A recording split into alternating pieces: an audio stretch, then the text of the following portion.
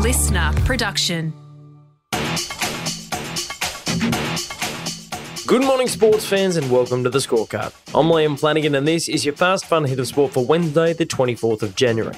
Today, the NBA's reigning MVP makes a giant statement to defend his crown. Novak wins again, and his love affair with Nick Kyrgios grows too. And the Socceroos tackle the White Wolves of Uzbekistan. But first, tomorrow, the second test between Australia and the West Indies gets underway at the Gabba in Brisbane. But no one seems to care about the cricket. Everyone's more interested in the calendar. We've got to remind ourselves that it was your decision, Cricket Australia, to schedule the test match on Australia Day, right? It's going to be falling on Australia Day. Are you recognising Australia Day or not? The public holiday is a fantastic day for everyone to come and enjoy cricket. We're not in any way boycotting Australia Day. We're just mindful that in our communication material, it means different things to different people.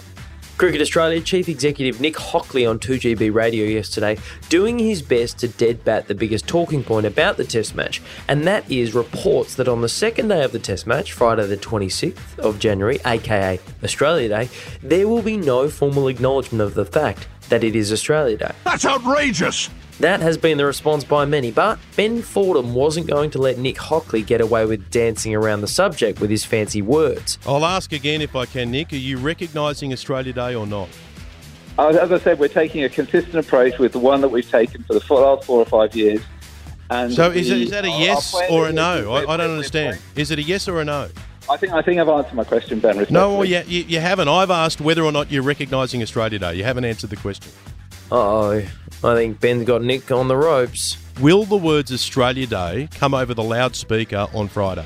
Come on, straight answer. Yeah, no, they won't. We've taken a consistent approach over the past... Yeah, hang on. Is that a no? I didn't hear it. Is it no? As I've said, Ben, we are... No. I want a yes or a no, Nick. Is Australia Day going to be mentioned over the loudspeaker on Friday? Yes or no? I don't believe so, no. Finally, a straight answer, but not the one Ben seems to want.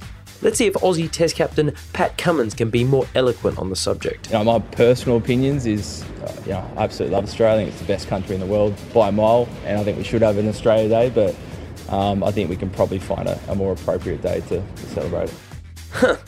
Maybe Pat should be the one doing the hard-hitting talkback interviews from now on. But regardless of his way with words, Cummins has lit the fuse once again on the change the date debate and seemingly infuriated countless cricket fans in the process who are apparently happy for him to lead Australia to ODI World Cup glory, Ashes glory and Test Championship glory. But if he dares speak on any subject unrelated to bowling or field positions...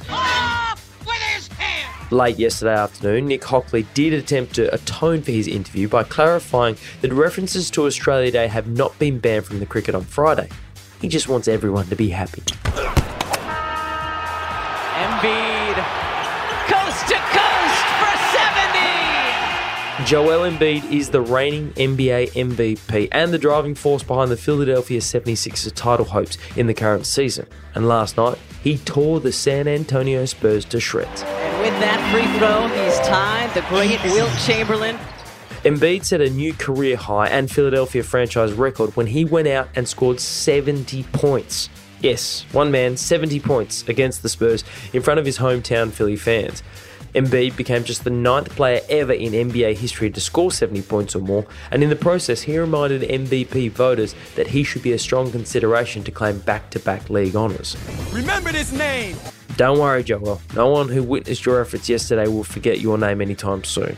I mean, just check out how former league MVP Kevin Durant reacted to the news after his Phoenix Suns defeated the Chicago Bulls. I don't know if you saw Joel Embiid score 70. Cat had 60. 70? Yeah, Joel had 70. Yeah, 70? Shit. Despite all the hometown hopes being eliminated, the Australian Open is marching on as we approach the semi-final stage of the tournament. And given he's won a record 9 men's titles, it's no surprise that this guy is still in the hunt. Second match, Djokovic. He finishes with a flourish, and the finest player in the world puts himself through to an 11th semi-final in Melbourne. Novak Djokovic is still very much on track for a mind-bending 10th Australian Open title after defeating American Taylor Fritz in the quarterfinals yesterday, and he'll tackle 4th seed Italian Jannik Sinner in the semi-finals. But it was his post-match on-court interview last night that I want to talk about. Yeah, I need a mic. Thanks, man. Good to see you, man. Great to see you. Looking good in that booth, but looking better here. Hopefully with a racket also soon. Yeah. We miss Nick. Come on, guys. Show him some love. Yeah. Post-win, Novak's on-court interviewer was none other than Nick Kyrgios, who, due to injury, is part of the commentary team for the tournament instead of in the draw. Now, just a quick reminder that these two haven't exactly been bosom buddies on tour over the years. Kyrgios has previously said that Novak has a sick obsession with being liked and flat out called him a tool. You're a complete tool! But after Kyrgios defended Novak during the great COVID non-vaccination deportation drama a couple of years back, the two are now BFFs and have no doubt got one of those split half-heart necklaces to prove it. In fact, during the match, Novak was seen blowing kisses in Nick Kyrgios' direction in the courtside commentary box. And post-win on court last night, Nick even asked Novak to reveal the location of his special Australian Open winning secret tree. So I know there's a tree in the Royal Botanical Gardens that you go to and you hug and I don't know what you do. But can you just show me which tree that is? Because I need to get healthy because I'm sick of you winning on this court. And I just want to come back maybe once and beat you one time. Yeah. Show me the tree. Where's the tree? Okay, I'll show you the tree, but you can't tell anyone. It's a big secret. So what you got to do is take off your shoes, climb the tree, the highest point, and hang upside down on one of the highest branches for 33 minutes and 3 seconds. And you're going to win a slam. Isn't friendship wonderful?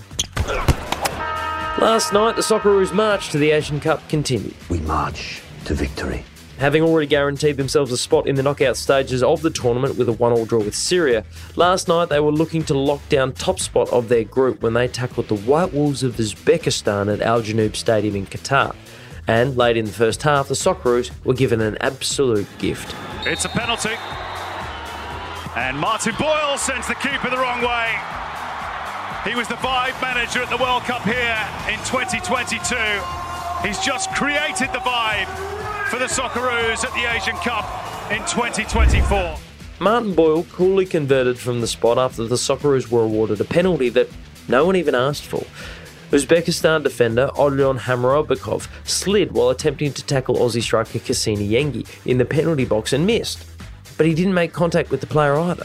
It was only on closer inspection by the referee on the replay screen that the slightest of handballs was noticed, and Australia was consequently handed their shot on goal, much to the disappointment of the White Wolves. Uzbekistan would go on to score a late equaliser, but even a draw was enough for Australia to top their group and ensure a potentially softer draw going into the tournament's round of 16, scheduled to begin later this month. And that is your Fast Fun Hitter Sport for today. I'm Liam Flanagan. Catch you tomorrow on the scorecard. Listener.